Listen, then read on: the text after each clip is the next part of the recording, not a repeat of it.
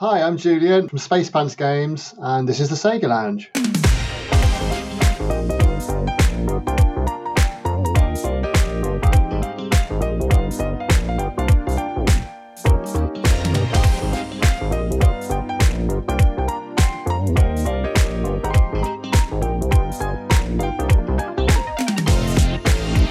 Welcome to the Sega Lounge, where we celebrate our love for all things Sega, including the games, the music, and the community. I'm your host, KC. Join me as I talk to different guests and learn more about their projects and passion for Sega. What is up, everyone? Welcome to another episode of the Sega Lounge. This is episode 206, aka episode 35 of this 7th season of the show. So many numbers. Anyway, I hope you've been doing well and enjoying some games. Let me start by thanking everyone who took part in our Air Twister giveaway throughout the past week. Thanks to In Games, we gave away a Steam code for the game to one of our lucky listeners. The winner was Luke Frag, who got himself Air Twister on Steam. Congrats! And thanks again to the lovely people over at In Games for the code. If you want to find out more about the game, be sure to listen to last week's episode if you haven't yet. But now, it's time for something completely different.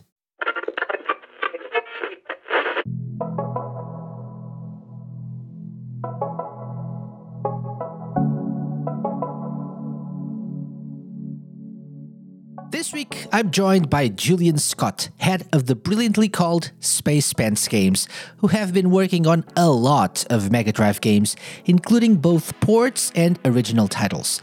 Julian has a long career in the industry and is here to share stories from his past, but most importantly, to talk to us about what made him focus on Sega's 16-bit console after all this time. Check it out. Hello, Julian. Welcome to the Sega Lounge. Thank you. It's good to be here. It's very nice to have you on the show. Always a pleasure to have, industry legends on the show. Yeah. We're going to talk about your past works a little bit. You're currently the head of Space Pants Games, right? Yes, Space Pants Games is it's not just me. It's me and my friend Ben, who I've used to work with various times over the years, and this is our current thing. Yeah. Okay. So I'm very curious. Why Space Pants? Oh, Maybe I don't know. Let's go with that right now, because that's my main question. I don't know. It wasn't me. Ben came up with the idea. We were brainstorming for ideas, which means I don't know, what should we call ourselves? And I think he just drew some pants, as in British pants, which are underpants. Of course, not trousers like Americans might think. And he drew some of those and called it Space Pants, and that sounded good to me. Why not? Why not? Amazing. Okay, so Julian, before Space Pants, of course, you've had a long career in video games. So what I usually like to do with my guests is to start from the very beginning. How did you get into video games, and why? What led you to that path in life? Yeah, my dad bought an Apple II computer, and I don't know when it would be, early 80s, like 82 or something like that. And that was quite posh then, actually. It was quite a expensive thing to have back then, and he used it for his business. And my brother was a bit older than me. He was doing computing at school, which was, I don't know what they did really at school in those days, in the mid-80s for computing. It was probably mainframes and things like that. But so he started learning to program. And so he brought that home, and he sort of showed me how to do it. And we both learned to program. We typed in games out of, not magazines at the time, but like a book of type-in listings you could get. Microsoft, I think it was, which they weren't for the computer that we had, but we typed them in anyway, and they mostly worked. So that's how we both learned to program. And of course, you're a kid, you make games, you don't make spreadsheets. It's much more fun. And of course, I used to make games for everybody at school. People at school, your friends would be the characters in the games, and they'd be doing things which probably you shouldn't have done at the time, and probably shouldn't mention. Okay. But I won't talk about Fun that. stuff. Fun stuff. Yes, Yeah. yes, Yeah. yeah. And I actually Okay. had a game published in an Apple user magazine in 1983, I think. Um, that was my first ever published game at the age of 14. It was a Nice. type-in listing, so people would type in and break their computers playing the game. Apparently, good start. Excellent. Different times, right? Different times. Yes, yes, Everyone was mostly self-taught. yes, yeah. I Yeah. do think. Well, yeah, there were. I don't know who would you go to be taught. I mean, way before the internet, there must have been books around. But yeah, typing listings are really good because you learn how to debug. You type it in, and all kinds of things would go wrong, and you'd have to sort of then go through all the code and break it down and try and work out what things do. So it's not just copy and pasting like Yeah. I suspect most people do these days. You actually had to type it in and think about what you were doing. And I think it was a good introduction to debugging. Hmm. Learning to debug at the same time as learning to program. It's a good thing. Excellent. Excellent. And so, was that the reason you wanted to get into like video game developing, working in the industry? I suppose it was something. Yeah, I left school. It was the time where there weren't really many jobs around. I worked in a snooker club. I tried to start a business cleaning cars, car washing, but I could program, and I pushed myself to learn a bit more.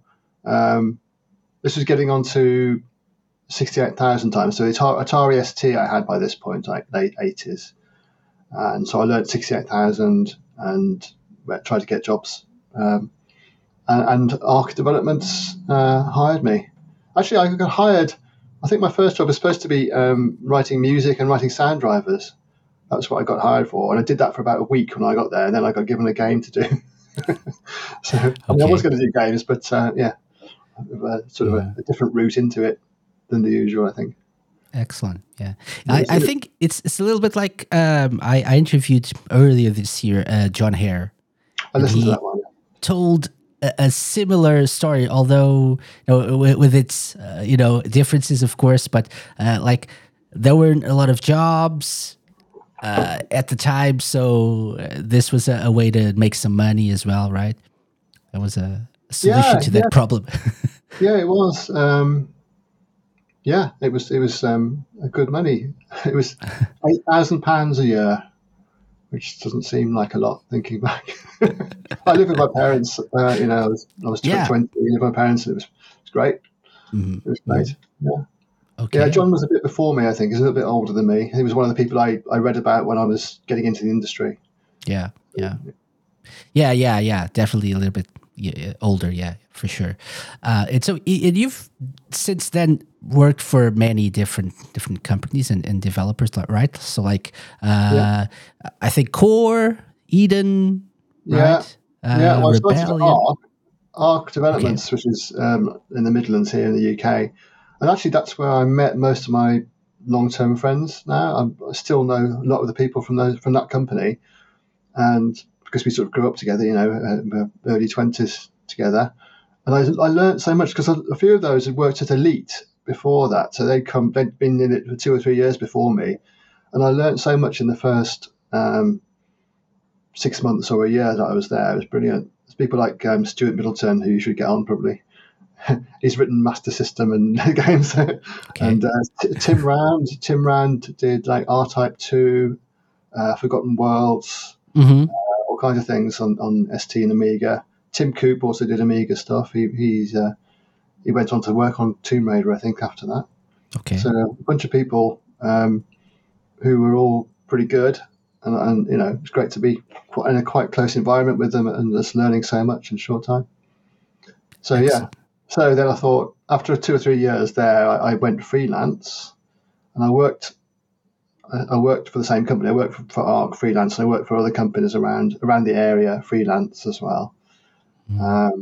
That was pretty good. Went on for a bit doing various other. That's what I was doing. Those Mega Drive games. I don't know whether you've seen the ones that I did early on. Wacky Races and Yeah. Dragon's Lair. Those were freelance at the time, so, Okay. so that was a bit better money if I ever So, got paid. so since you mentioned that, so the Wacky Races was a game you worked on back in the day, was it? Yeah. Yes. Oh, okay. So that's why you had access to it, because that was going to be one of my questions later on. Yeah. Yes. So these Yeah. unreleased games, you worked on them. Yeah. Okay. Yeah. Yeah. At that time, I was the only programmer on them, I think. And Okay. worked with artists were at the company that I worked for, but I was freelance. Yeah, but those two got cancelled, so I ended up keeping the code and when the internet came around, I accidentally slipped them onto the internet. Oops. Terrible. Oh my god. Yeah, I saw an article. I don't know which website it was when the wacky you released the Wacky Races game on itch.io. Yes. And I think it was like the article mentioned something like you can question the legality of this, and I was like, it's for free. It's not making any money from this, but yeah, I mean, I do respect people IPs quite a lot, I think, but I'm not sure whether I should have done this or not. I can always take it down if I get proper complaints. You're not making any money out of this, right? So unless people want to pay you, but you're not like selling the game. It's pay what you want. So they can donate what they want. Yeah. Yeah. So it's and some people actually have, amazingly. Okay. But the game's freely available on the rest of the internet anyway. Yeah, that's true. That's very true. You can always find it. Yeah. Okay, that leads us to the work you've done for Mega Drive games, right? So you did a lot of other stuff you already mentioned, but you also worked on a lot of Mega Drive games. Any particular highlights you want to mention in terms of stuff you did? I actually did 3 games for the Mega Drive in those days. So the first one was actually released, and that was Arch Rivals. That was the first game I did on Mega Drive. So I was an ST and Amiga programmer. So they said, "Here, do this." There was no one else available at Arc, and they got a Mega Drive dev kit in and said, "Here you go, you're doing this. You got 4 months." Okay. And we had the arcade game there, and some of the guys there put their soldering irons and oscilloscopes into the thing and managed to get the graphics out from the arcade game, from the ROMs. So that helped a lot. That saved us a lot of time. And it's like a lot of the time, it's like the first thing you do is a published game. When you get a new piece of equipment, you don't really have time to learn it very well. I mean, the first Amiga game I did, it was a conversion from ST, and I had 1 week with the manual to learn what to do. So obviously, this is why a lot of the ports in those days from ST to Amiga weren't great, because you weren't really given any time to to learn about the hardware. So you just do that and move on. So that was a learning experience doing Arch Rivals, which looking back was pretty badly made actually. But it was released on time. That was all that mattered in those days, I think. Yeah. And then I did a few more demos. So I went freelance, and I was working for Eden, which was again formed by people from Arc. So all my friends basically. So I worked for them. I did a few demos. So we did demos of games, which they were trying to get the job to do the game. So we did a few of those. I wish I had some of those. Some fun stuff there, I think. They worked on, I don't know how you pronounce it, Soliel, Ragnarsenti, Mega Drive game. Soleil. Oh, really? Yeah, it's like French, right? So for sun, Soleil. Yeah, yes. Soleil. I didn't know it's Soleil. We called it Soliel because we all came from a place near Solihull in Birmingham. So we called it Soliel. Anyway. Crusader of Senti in the US.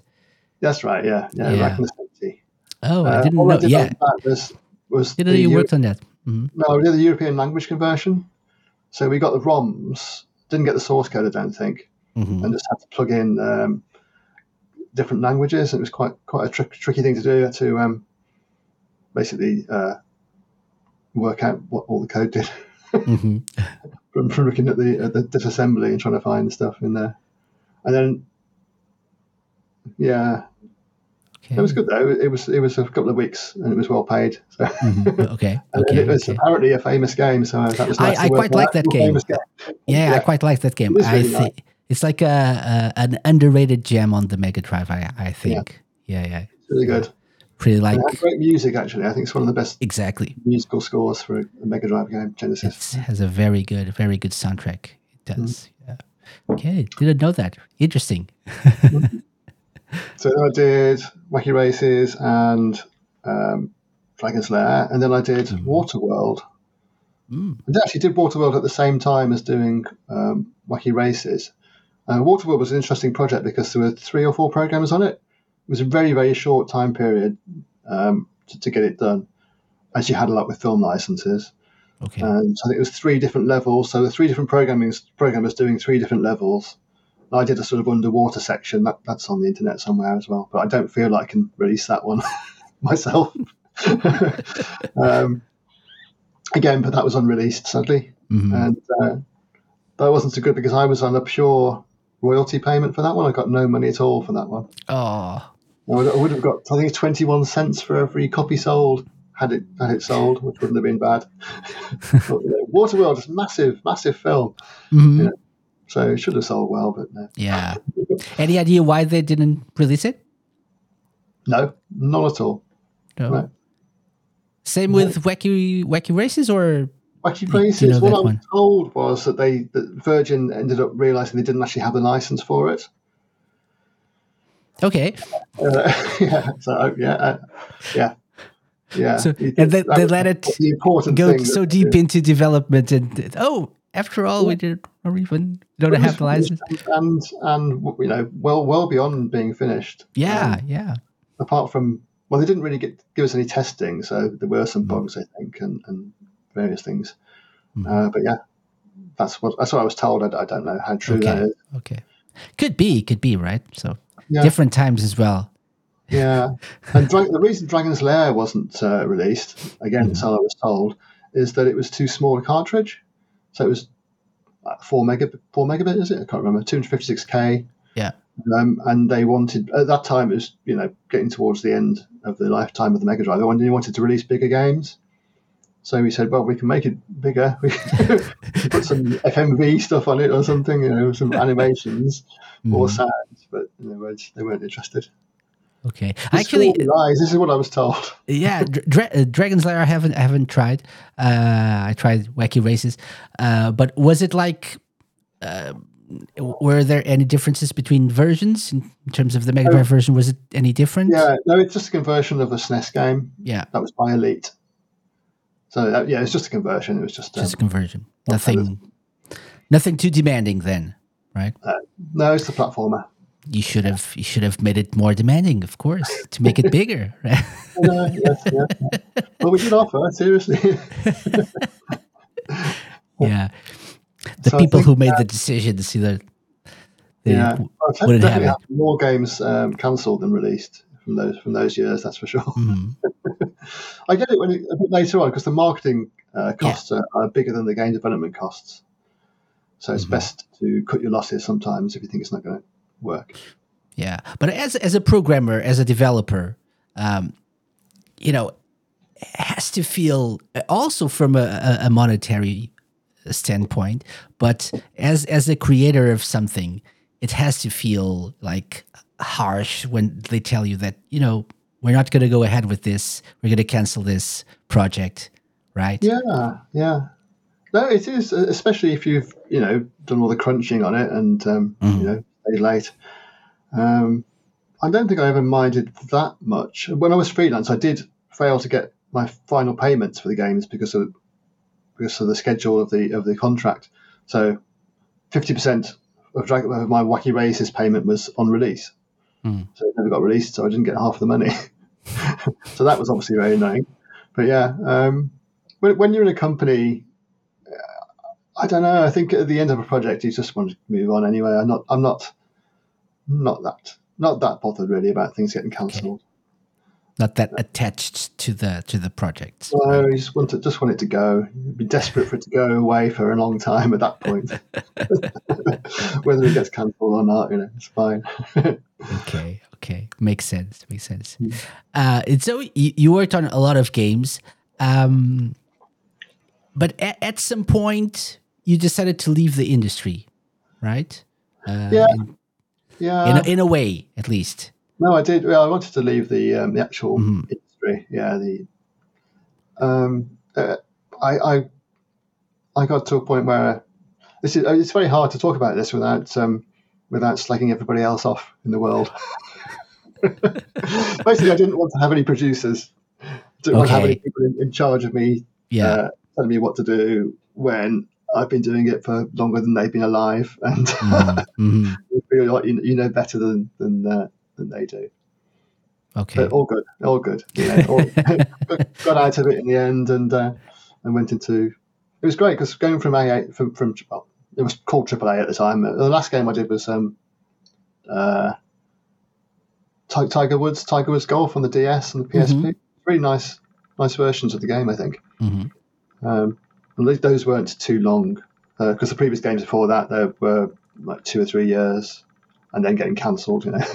Yeah. But moving on out of that into Flash, when we sort of discovered the Flash market, a friend of mine, Rob, I also used to work with in the old days. So he was doing some Flash games, and he was an artist, so I teamed up with him, and we churned out Flash games week after week for a long time. We really loved it. It was just great to do things in a week or two after spending so much time on previous games. Almost like going back to the early days, Commodore 64, Spectrum game days, when you could just make stuff, release it. Yeah. So it was great. The freedom was fantastic. Yeah. Any highlights of that period of time, like in terms of what you worked on for you, like personal highlights? I mean.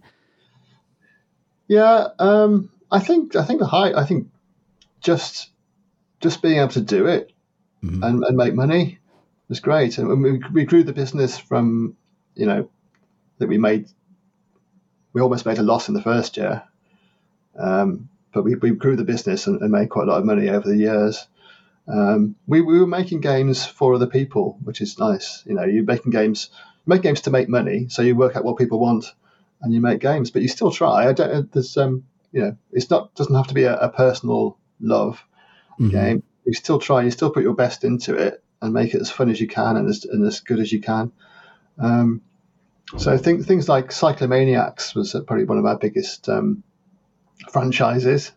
You release something and you've just no idea if people are going to like it or not. And some of the games they just take off and you get lots of people loving the thing.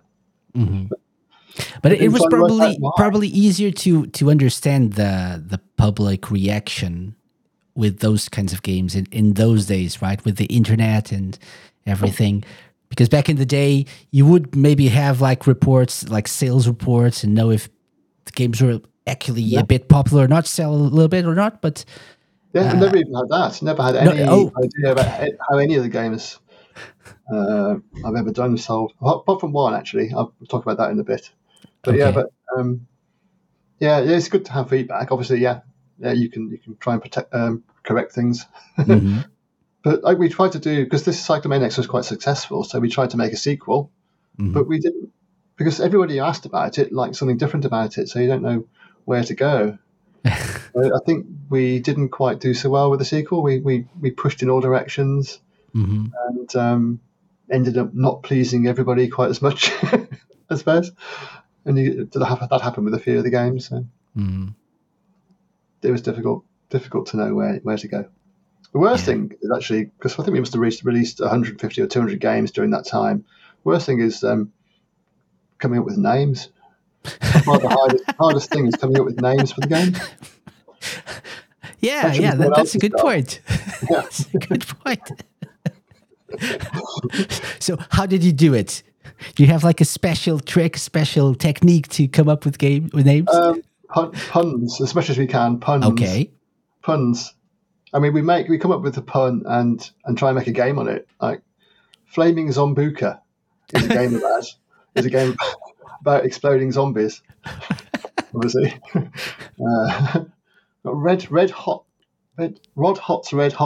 rod. So yeah, that's obviously a game you've got to make, isn't it? Okay. Yeah. Of course. Yeah. That's actually a good process. You start with the name and you go from there. Yeah. Nice. And you can't go wrong with puns. Soccer balls. That was one. So what was it? Just soccer or more? It was. I don't know. I think because a lot of the games actually had well, so we thought at least, a lot of comedy elements in them. Flash games. The graphic style that Rob had was it lent itself to comedic style. He did a lot of caricatures of people, so he did lots of different sort of footballers, referees in there, and it's just a light-hearted style. So. Okay, so I actually found soccer balls, and it says, in this game, teamwork is really important. Hit the referee with the soccer ball and try to get red carded. Unlock the 3 stars in all 36 levels. Nice. That's it. Yeah, makes that's sense. How I think of football, yeah. Do you have soccer balls? That would be a nice tagline. You can't go too far. I've got children here. Children playing flash games. The one game I got, I was going to mention that we had sales figures for, was a game called. It was my first released PlayStation 1 game. And I basically got persuaded to move companies to go and do it because they were desperate for someone to do PlayStation 1 games. And I'd done PlayStation, but only demos. I hadn't done a full game at that point. But I got dragged over. 6-month game. First month, we didn't even manage to get the dev kit working. It took a whole month to get the dev kit work. Nightmare. Sony's dev kits in those days were horrible. We had to get a totally different PC for it. It was a full length, can't remember what the PC card, and double width, so it was in 2 slots at the same time. It touched the PC it was in, it would just pop out. It never worked. So that was, the Noddy franchise, a Noddy game. So we did this game. It was a children's educational game for the BBC, and I got they desperately sort of headhunted me to come and work on it, and it was a big rush job.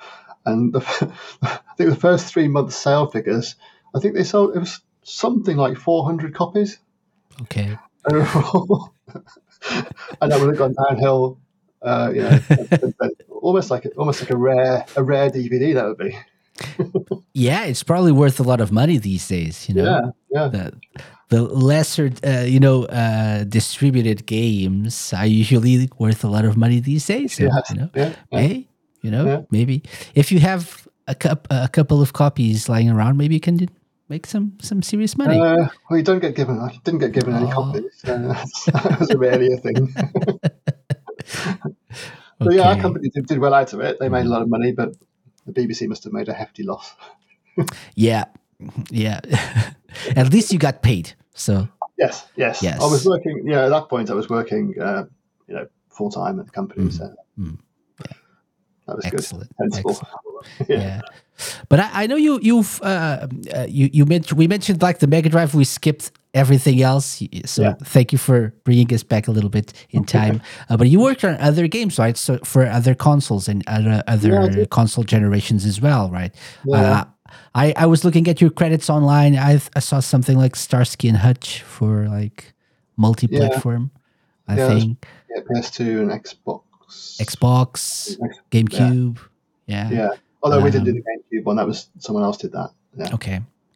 But before that, I did some Saturn stuff. That was good. Did a Saturn game, which again was unreleased. That was called Conquest Earth, which was like a Command and Conquer type thing. But you take, you could sort of click on an individual character and control with the joypad, and you could go in jeeps and things, drive around. So it was actually a quite nice sort of arcade Command and Conquer type game. And the Saturn was I think it was the first thing I did after the Mega Drive. Went straight onto Saturn, Yeah. And what a joy! I love the Saturn. It was what a crazy beast of a machine that was. That would take years to get used to. So and the manual was I don't know 50 times as thick as the Mega Drive manual, hardware manual. It do so much, but yeah, it was a beast. But that was the only one. Again, I managed to get into this towards the end of the life of the console. Okay. So, nobody wanted the games at that point. And I think after that I did Dreamcast. Okay. Yes, Dreamcast was nice. Yeah. Mm-hmm. Yeah, I did a lot of low-level things back then. So I'd write the 3D renderers, and then writing all this DSP code on the Dreamcast was you could spend like a week optimizing a lighting function just with my music on and the darkness around me, and just really getting into the zone of optimizing code, which I loved that at the time. It was good. Which is something I've actually gone back to with the Mega Drive now. It's a nice return to low-level optimization. So like you're into like the core aspect of programming and like optimizing code and stuff. So that's what makes you happy, right? It does now. I've been through a lot of the time. My favorite thing is making the tools. It actually still is in some way, because I think that's like the most important thing of game development is making the tools that enable you to make the games.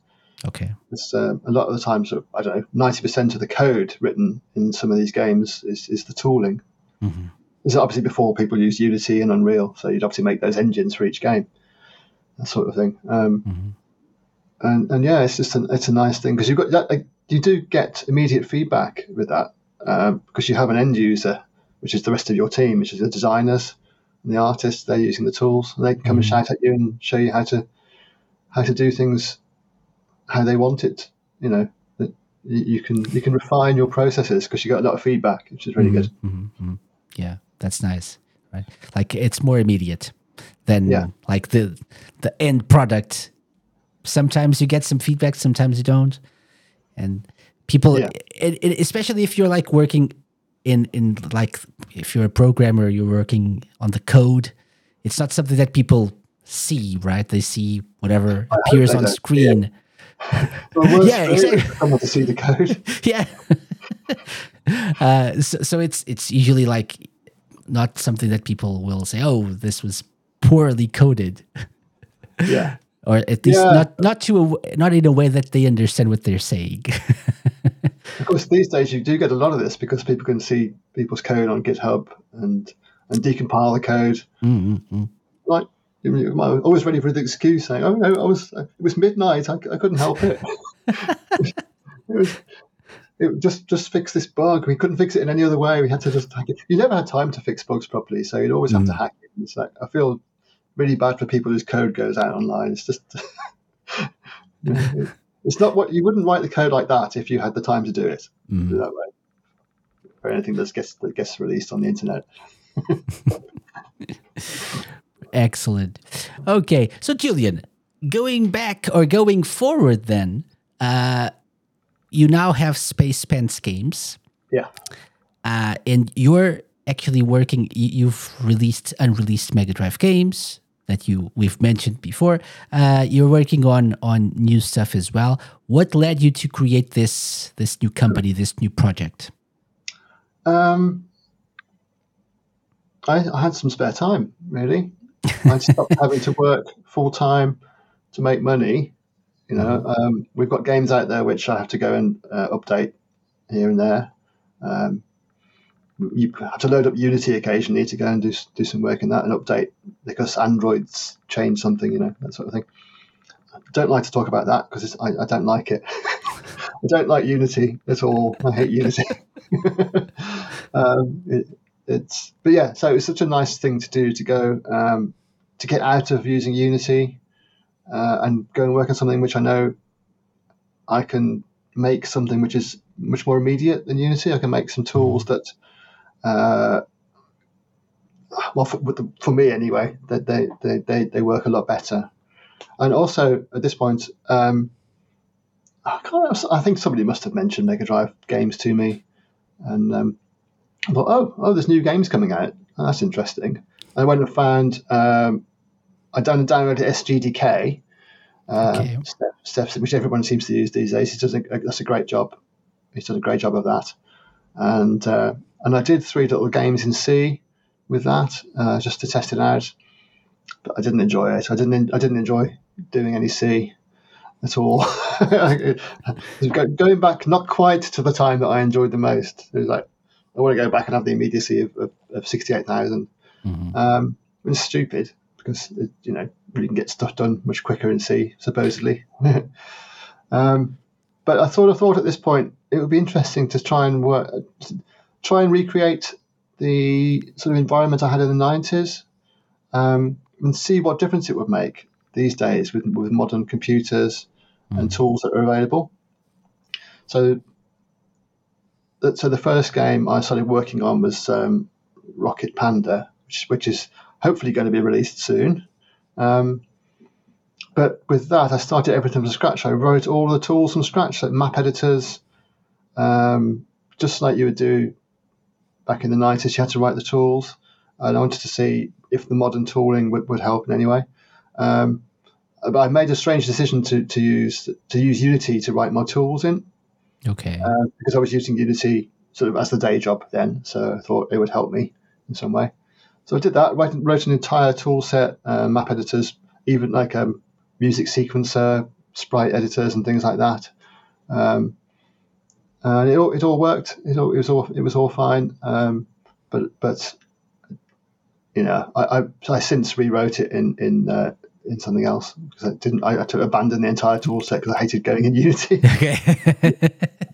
The hate is deep. The Very deep. turnaround for making code changes is very, very slow, and I feel like I'm at my age. I haven't got many minutes left. You can't waste minutes waiting for things to compile.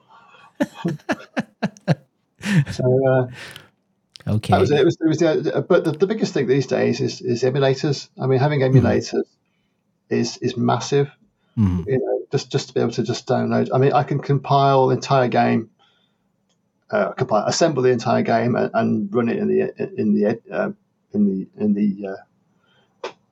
what am I saying? emulator. Run it in the emulator in like a second. And I think going back, I can't remember how long it took, but I remember 10-minute compile times on the ST, things like that, onto floppy.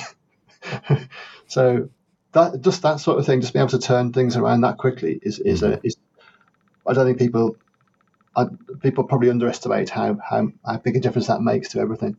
It's just the immediacy of seeing what you've done, because you end up forgetting what you've changed.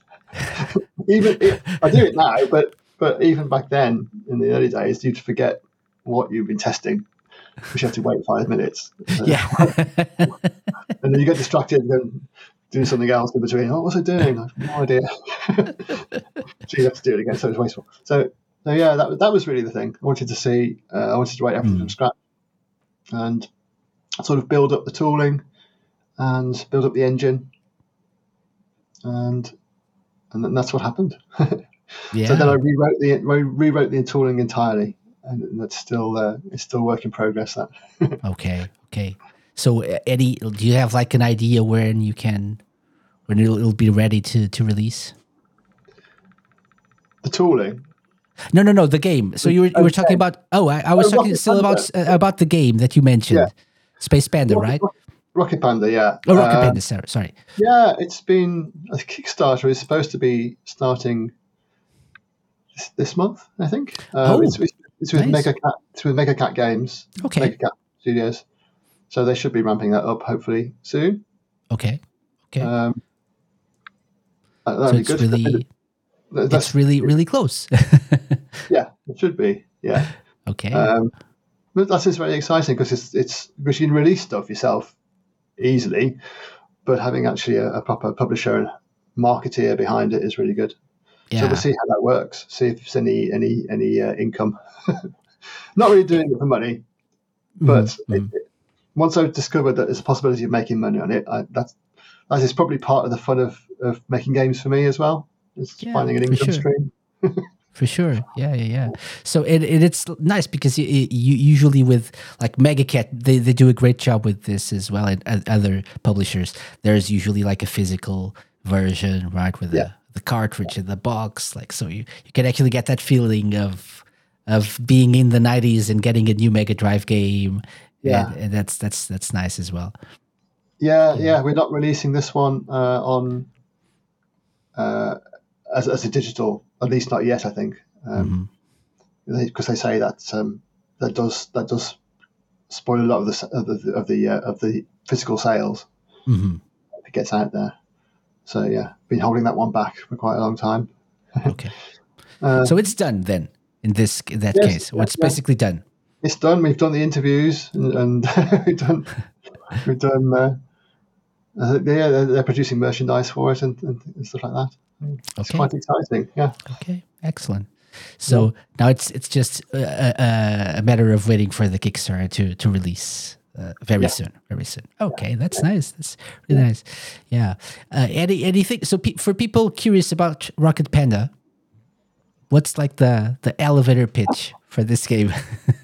It's well, actually, from the development process, it was some. I wanted to write something like a sort of thrust type game, which I've always liked that sort of game. Just so I did that, and that's when Ben came in. Who was my partner in Space Pact, and he drew some graphics for it. And Rocket Panda is a character we've used in previous games, about 3 or 4 different Flash games.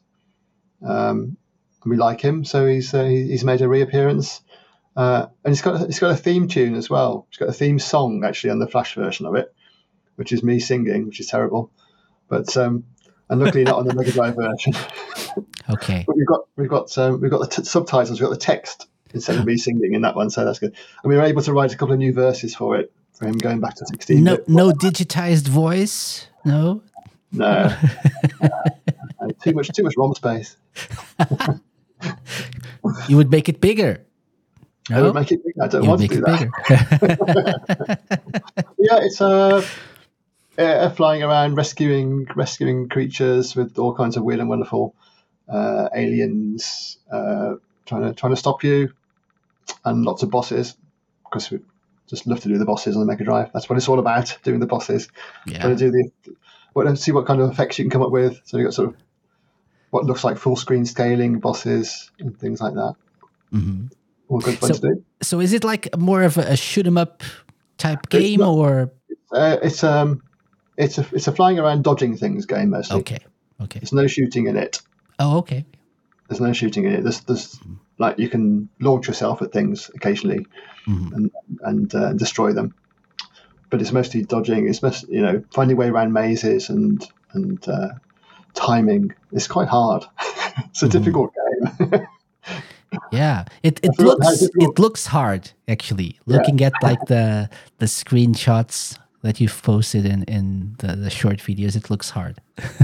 Like there's an element of precision, right? In terms of yeah, like dodging some of the elements and some of the like the spikes and stuff. yeah. We did because we developed it all on emulators, and Mm. I only got a Mega Drive right towards the end of development, a real one when I decided Okay. when we found out that we're going to have to do this. And yes, playing it with the D-pad was a very different experience. So we had to go back and change the controls a little bit Mm. after that, and did actually go and make a lot of the levels easier Okay. because you just didn't have the control with the D-pad. Yeah, because So with yeah. the analog stick, you have like Well, I was using 360. keyboard. I was using Oh, keyboard to keyboard. control, Oh, so just up, down, left, right. So very precise. So in an oh. emulator, yeah, And you find it easier with the keyboard than the D-pad? Yeah, yeah, maybe. yeah. I think it's just maybe because the D-pads I had were 40 years old. Yeah, maybe. Yeah, just the D-pad you can easily touch left when you're going up, that sort of thing. You can Oh, get the wrong okay, direction. okay. So Actually, I do miss the Mega Drive, the original Mega Drive D-pad. One of the ones that I like the most. Yeah, like the 8 direction. You have the diagonals were easy.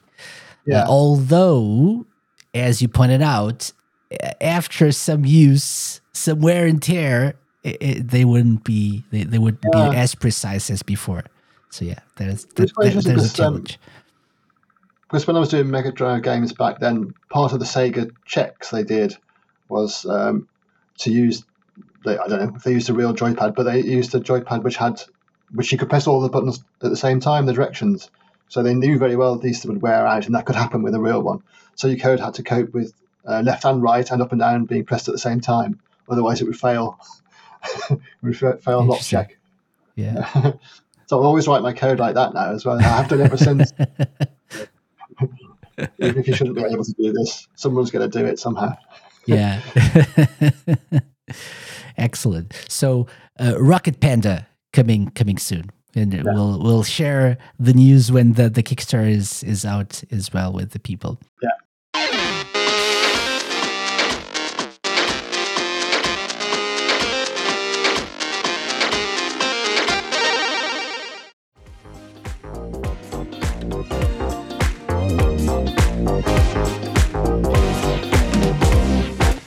Julian, let's take a quick break here because I'm enjoying our conversation very much. But we always have a tradition. If you've listened to the show, you know we have a tradition here on the Sega Lounge, which is something we like to call the Sega Lounge Challenge.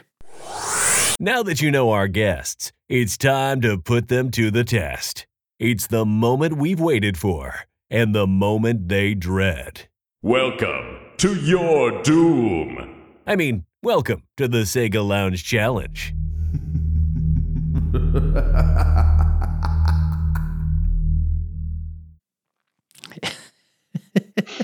I like that reaction.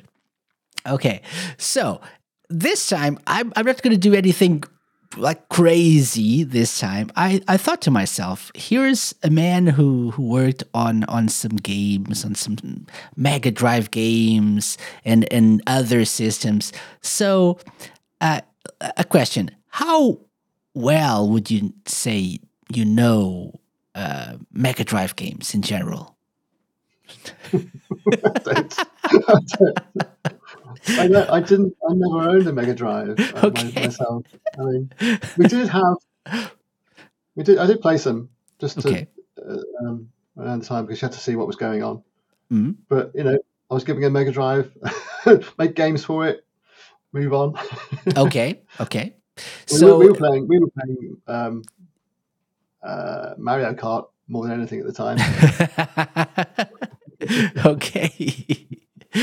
So that's the perfect setting for this challenge. So what I thought of doing is I thought of going back to the back covers. They had those little blurbs explaining the game with some screenshots, and so I'll read some of these to you. And you'll have to tell me if you can, guess what the games are, which game I'm talking about. I'll give you some options if you need them. Okay, but we'll do this. So this is only my game, right? Probably wouldn't no. get those. No. That would make it too easy. I think maybe there are some of yours here in the mix. I'm not saying there are, but maybe. But don't count on it too much, okay? Right. Okay, so I'll try to redact these a little bit because some mentioned the name of the game. So number one, okay? Bust the video game speed barrier wide open with redacted. Blaze by in a blur using the super redacted spin attack. Loop the loop. Even I can get this one. Loop the loop by defying gravity. You can even spin around in a 360-degree rotating maze. You've never seen anything like it. So you're saying Sonic the Hedgehog? Unless it's a sequel. The Sonic. Did Sonic have the Sonic 2? A few sequels actually on the Mega Drive. Yeah. But which one had? I remember the rotating maze thing. I don't know. Sonic 2. So if you remember, which one was it? Which one do you remember playing the most? Sonic 1 I remember playing the most. The first one. I'll go for that. I think that's a good option. Well done. That's it. Good job. 1 point. Good job. Very good. Excellent. So, see, this is not that hard.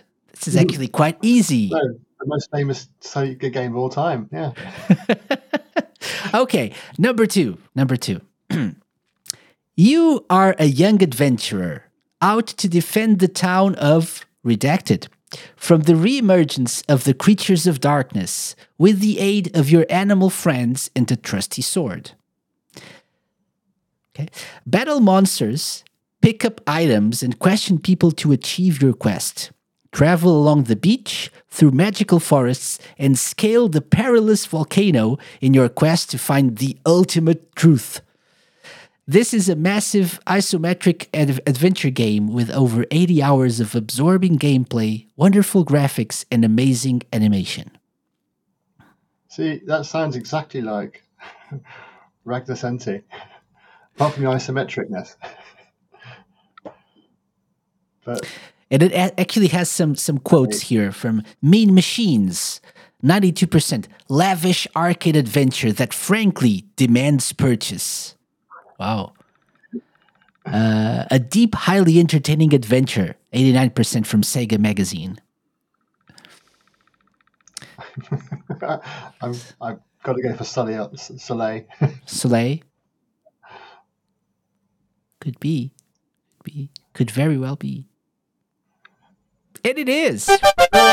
Yes, it is. This is a very long description, actually. It's like the whole back of the box. And just English. Okay, good job. Let's go with another one, shall we? You're doing great, Julian. You're doing amazing. Okay. The Redacted are on the move. They walk off cliffs, wander mindlessly into flames, and drop like rocks into pools of water. They need you to help them dig, build, and blast their way to safety in over 100 levels that go from fun to beyond mayhem. Lemmings. The Lemmings are on the move? They are. They are. They are. Okay. I'm more sure of this one, so it's probably wrong. What led you to say like almost immediately Lemmings? They're on the move. They're always on the move. Those lemmings were. I thought actually worms came to mind first of all, but I just got them mixed up. Yeah, lemmings. So your answer is Lemmings, Julian. I'm sticking with lemmings. You're sticking with Lemmings. Final answer. Yes. Good job. Well done. Yeah, you're great at this. You're great. So I played lemmings on the Atari ST. Okay. But not on the Mega Drive. It was available practically on everything, right? Yeah, even Master System. I think there's a Game Gear version. Not sure. Oh, yeah. Okay. Number four. Okay, so this starts with this little subtitle. Includes 2 more levels than the arcade game. And then it says, in Turtle Village, the children, typo, are fleeing for their lives. The invaders are brutal, ugly, and 12 feet tall, with huge arms and bellowing laughs. They love pounding you into the dirt. And that's it. I didn't even have to redact anything. Golden Axe, why? Well, it was an arcade game. Had big characters in it, as I recall. It was a village, perhaps. And yeah, they did. You've played this one? You've played Golden Axe? The arcade game. The arcade game? Yeah, I played the Mega Drive one. Yeah. The Mega Drive one. Okay. So Golden Axe, you say. Axe. Golden Axe is your guess. Interesting guess. Is it correct, though? Unfortunately, It is actually, yes. Yes, it is. It is. It is Golden Axe. Yes, they love pounding you into the dirt. Yeah. Okay, that's nice. That's right. There was big hammers in it, weren't there? Yeah, there were. Yeah. Okay, number 5. No, number 5. I've lost count. I think yes, it's 5. It's 5. Okay, ready? Yep. Okay. The real arcade action between the Redacted is really hot. Because tonight there are no fouls. What? No fouls? All caps. That's a fight. No fouls.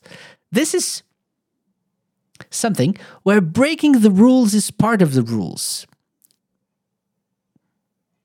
I think you found this one for me. Yeah. Maybe. Hmm? It's a basket brawl. It's I didn't say that. I haven't finished. I'm just checking in on you and see if you're okay. Yeah. So yeah. Yeah. So you wanna risk it without I'll risk it. Carry on. Should I? Okay. I didn't want to because there are so many words that I need to redact. Okay. If you can't block a shot, knock your opponent's block off. Redacted also takes real skills like passing, shooting, dribbling, ball handling, slam dunks, and 3-point shots. It's not just that sport. It's what? It's that word. It's what? It's what? It's basketball. So what's the game? Arch rivals. Very good. Good job. Well done. Well done. I played that one. That's true. Okay. That's good. That's a good sign. Arch Rivals, the arcade game. Actually, the full title. Yeah. Well done. Okay, let's do another one. This one's probably a little bit, I don't know. Let's see. I think we're definitely running out of games that I know. I'm gonna go with this. I'll explain why. I don't know if you know this one, but I'll explain why in a little bit. So, Redacted, the only hope of a desperate nation.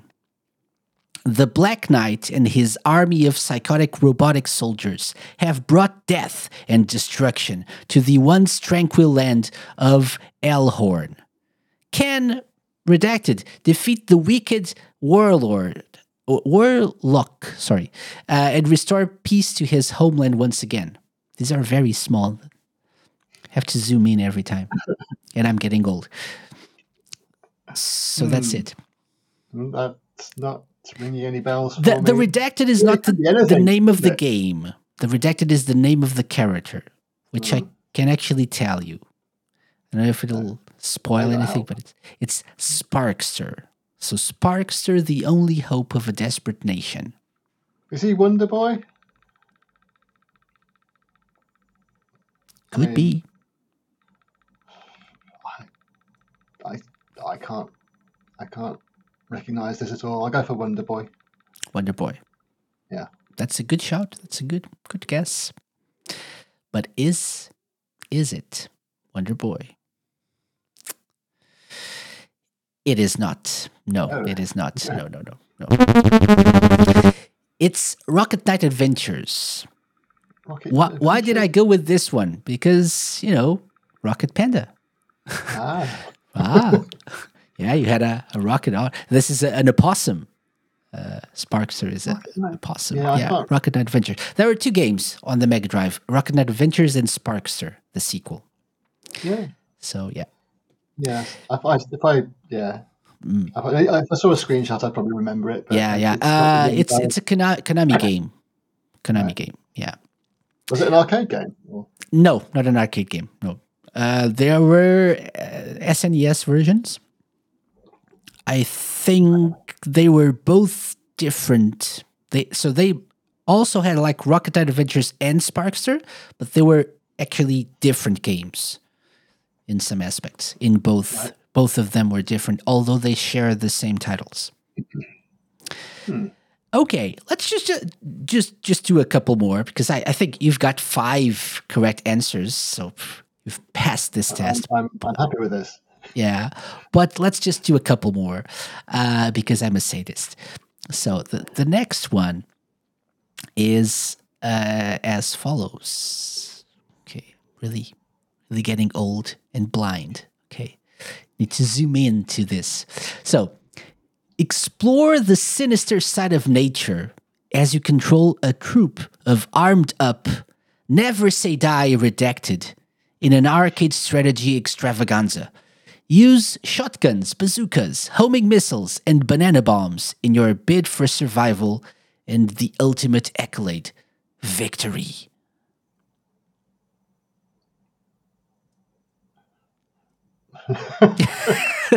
You control a troop of armed up, never say die, redacted. I mean, this is. Oh, is it worms? Why? Banana bombs. It is worms, yes, of course. Only worms have banana bombs. Yes, very good. Good job. Okay. I didn't play that on Mega Drive, but those games, that and Lemmings, would have been quite difficult to make on a tiled screen. A bit more animation, so I would be very impressed to see that working well. Okay. Yeah. Lemmings and worms, or just worms? Both, Both. because they used a bit that screen, yeah. Mm-hmm. Which is quite tough to do, yeah. Yeah, I do remember. I never played the Mega Drive version of Worms, but I played Lemmings. Never owned it, but played it several times back in the day. And it wasn't for me as a kid, actually, because it required a lot of patience and strategy, and I didn't have either of them at the time. But I remember loving the visuals, loving like the idea of the game and the look of it. And I always remember the one of the box arts that I remember from my childhood is the Lemmings box art. Yeah, like the picture of it. Yeah, the picture of the. Like they're sort of walking out. They're walking out towards you. Green thing. Someone's holding something at the front. Yeah, like a parasol or an umbrella or something, right? Yeah. Yeah. I don't remember that well, but I think you get to kill lots of them accidentally, don't you? Which is always fun to do. Yeah. I mean, they kill themselves, so they're always. I think you're supposed to, protect them. Yeah. But I think there's only a limited number. Like the goal is like to save. You have like 99 or 100 lemmings, and you have to save maybe 50, so the other ones can die. Look, we definitely made similar sort of games for in the Flash world. Mm-hmm. Just the idea of a constant stream of things coming, and you have to sort of juggle your items to save them or protect them or whatever. Mm-hmm. Yeah, and there are games even now that utilize that same sort of logic, right? Like cooking games and stuff. You have like a constant flow of things coming at you, and you have to juggle everything. Yeah. Yeah. There was a game called. I'm not going to get this. An old Broderbund game, probably on the Commodore 64, and I had it on the Apple II. Oh, Gumball it was called. And it was a sort of an early version of that sort of thing. Okay. And it was like a machine, and these balls keep dropping down through it, and you have to get them into the right coloured pots at the bottom. And when you got a single button, to open and close. And yeah, it's a similar sort of thing. And I always enjoyed that one. Yeah. And Tapper, I think it's like that sort of thing as well on the arcades, right? A little bit constant. And you have to juggle everything. Very simple games in both premise and execution, but very complicated to master. Yeah. Yeah. Yeah. And they're the sort of games that you end up finishing a level, you realise you've held your breath for the entire time. Yeah. Or is that just me? I don't know. Might be me. No, it is. Yeah, you're right. And it is funny. Like you didn't need like 3D realistic graphics and stuff like that, right? And it's the simple things are the best ones. Yeah. Okay, so Julian, thank you very much. You were amazing at the Sega Lounge Challenge. So that means you earned yourself the Sega Lounge seal of approval. Well done. Hooray. Very good. Very good. Okay. So after that, breathtaking challenge. I'm sweating and everything.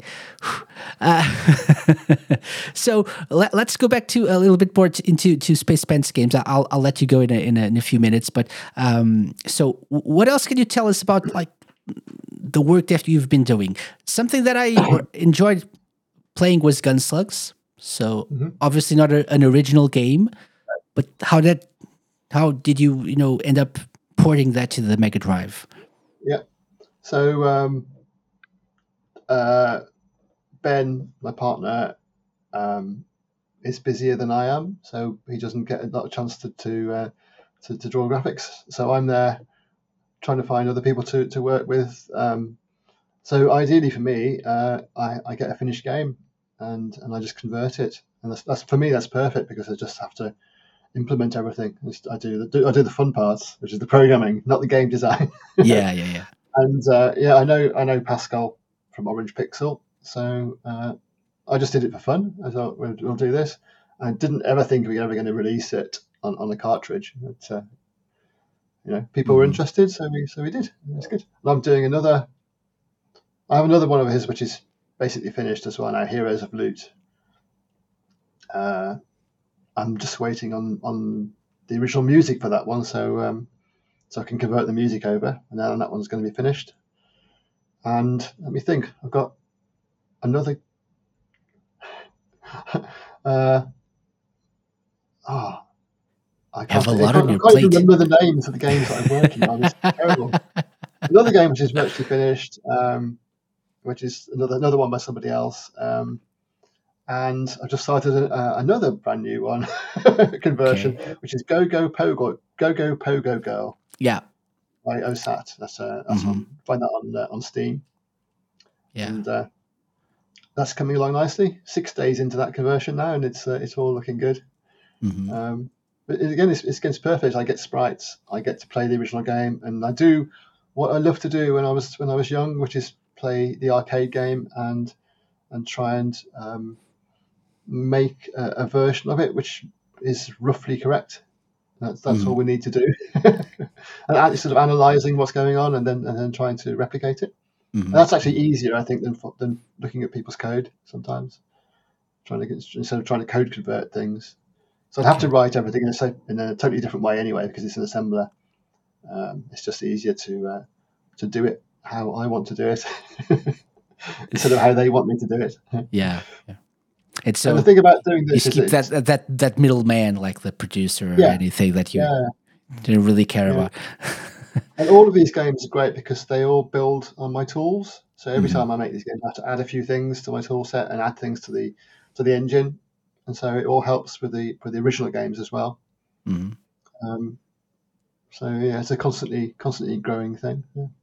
Okay, excellent. Yeah, and so how can people find your games? What's the best way for people that want to contribute and help with your current works? Where can they go? Yeah, Itch. So we're Space Pants Games on Itch, and Twitter. We've got a Facebook page as well, but not a Facebook. No, we haven't. We've got a YouTube page as well. But that's I just post things that have generally been on Twitter. Sorry, X. Yeah, exactly. X. Twitter's perfect. And Twitter's not perfect. No. Far from it. Yeah, yes. But it's the best way to get in touch if people want to and to find out what's going on, right? Yeah. With Space Pants games. Yeah, we have. Okay. I think we have at least 8 original games on the go at the moment. Excellent. In various stages of development. Okay. And by original, you mean original or conversions? Original games. Original games, and the conversions as well that you're working on. Yes. Okay. Yeah. So actually, all in the same project. I just Swap between them. Okay.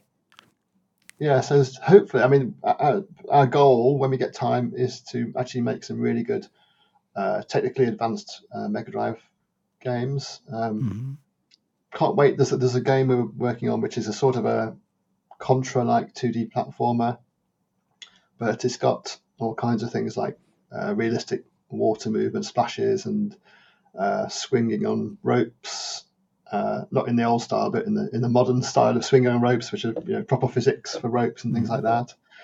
But yeah, it's just finding the time now to get into these. Oh, and another new one we're working on is a game which is like Resogun. I've been playing Resogun a bit on PS4. Okay. And so I'm going to do a sort of a demake of Resogun.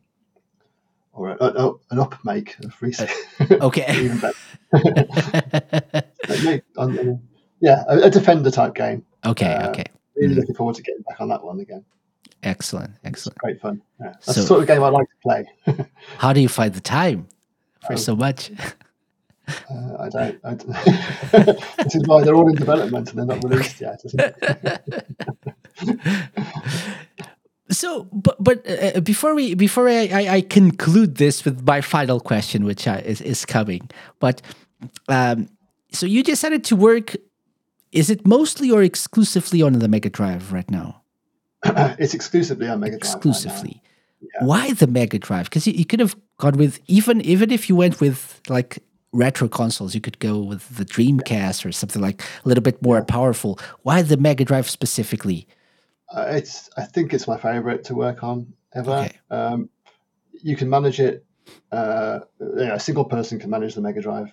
You can get everything you need to know in your head at the same time on the Mega Drive. When you're moving up to Dreamcast and Saturn, you have to keep going, looking things up all the time. You can never quite master the beast. And I love 68,000 assembler. It's just my favorite. It's the high level language of assembler. Nice and easy. I used to really feel sorry for my colleagues working on 6502 and Z80, and especially 8086. I did a lot of 8086 games as well. So it's horrible compared with the 68,000. They're all horrible. It's a perfect processor for me. But yeah, this is Okay. I just love it. That's great. And looking forward to seeing what you can do to push the limits of the hardware as well, right? So that's always fun. And that's always something that we have been, or not always, but it's something we've, many times see. It's not really the case here. We're talking about a person who's been in this industry for a very long time, but not in like an official capacity. We don't have officially released games like that are supported by by Sega anymore.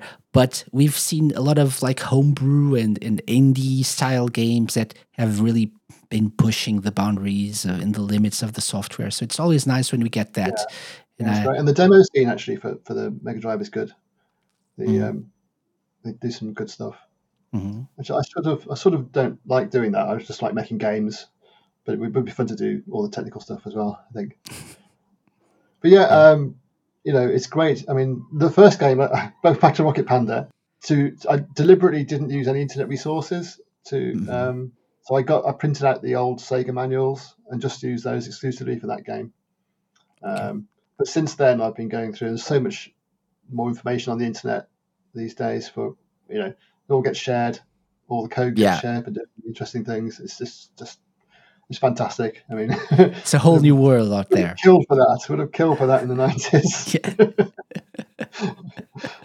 Yeah. Amazing. Okay. And so people obviously can find you, can find all the information about Space Pants games and you, Julian, in the show notes. So we'll leave all the links, all the relevant links there.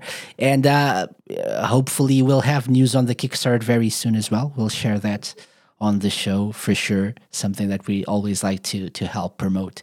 But I have one last question, and it's always the same. So back in the 90s, Julian, especially in the US with the Genesis. Sega said that the Genesis had blast processing. Okay.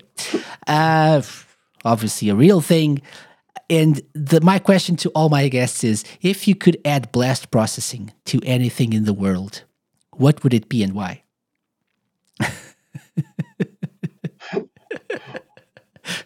I'll tell you what, it would be the 32X. Okay. Because the 32X is rubbish. It needs something. It needs some blast processing. Or the Jaguar, actually. The Jaguar, okay. Okay, so a challenge for you. When are you making 32X games then? When I finish making all of these games. I never did. We had the manual for it, and we had the manual for whatever Sega used on virtual racing carts back in the day. Yeah, it was a similar thing. It was a DSP. Yeah. Well, I can't remember what processor it was, but it was similar to the 32X really. So we had all the information about it, but never got a chance to use it. So yeah, maybe when the emulators are working well. I don't know if they are. We need a working emulator. Yeah. Yeah, Okay. I think so. Yeah. Yeah, I do know some people who are working on that. So, yeah. Okay. So when I've run out of blast processing on the Mega Drive. Excellent. So Julian, thank you very much for coming on the show. Thank you for having me. Very nice to meet you and to talk to you, and hopefully you can come back soon and talk about more of those works in progress when they're released.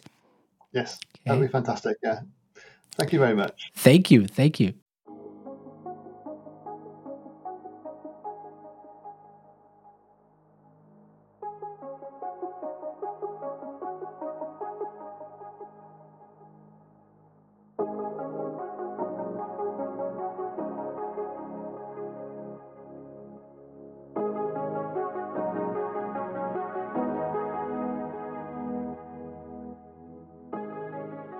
A big thank you to Julian for coming on the show, and I'm really bummed I forgot to mention a specific game of his during our talk. Head over to spacepantsgames.itch.io and check out Passing Breeze. Yeah, it's a choose-your-own adventure game set in an arcade in the 90s, and it's filled with music, references, and jokes related to classic Sega games. It's a fun little experience to check out if you're a Sega fan, for sure. So go to spacepantsgames.itch.io, check out Passing Breeze. And that's about it for this week's show. We've got a couple more episodes to go, one of which will be our season finale, and that will be dedicated to Sonic the Hedgehog. We've talked about specific Sonic games and DLC this season, but this time, myself, Lime, and Skill Jim are doing a roundup of all that's happened in the world of Sonic in 2023, which was surprisingly, or maybe not, a lot. So check that out in a couple of weeks. For now, though, it's time to close the doors of the Sega Lounge. Thanks for listening. Remember to leave us a nice review on your podcast app of choice if you haven't done so yet. And I'll see you all next time. Bye-bye. The Sega Lounge, hosted by me, KC, and part of Radio Sega's network of live shows and podcasts. Theme song and incidental music by OSC.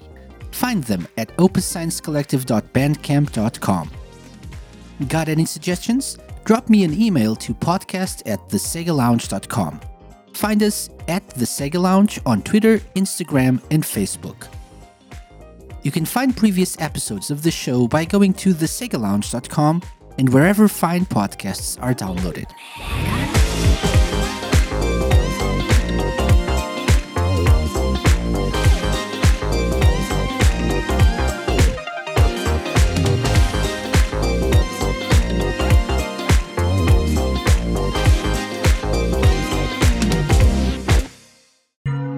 A Mixed On Productions podcast.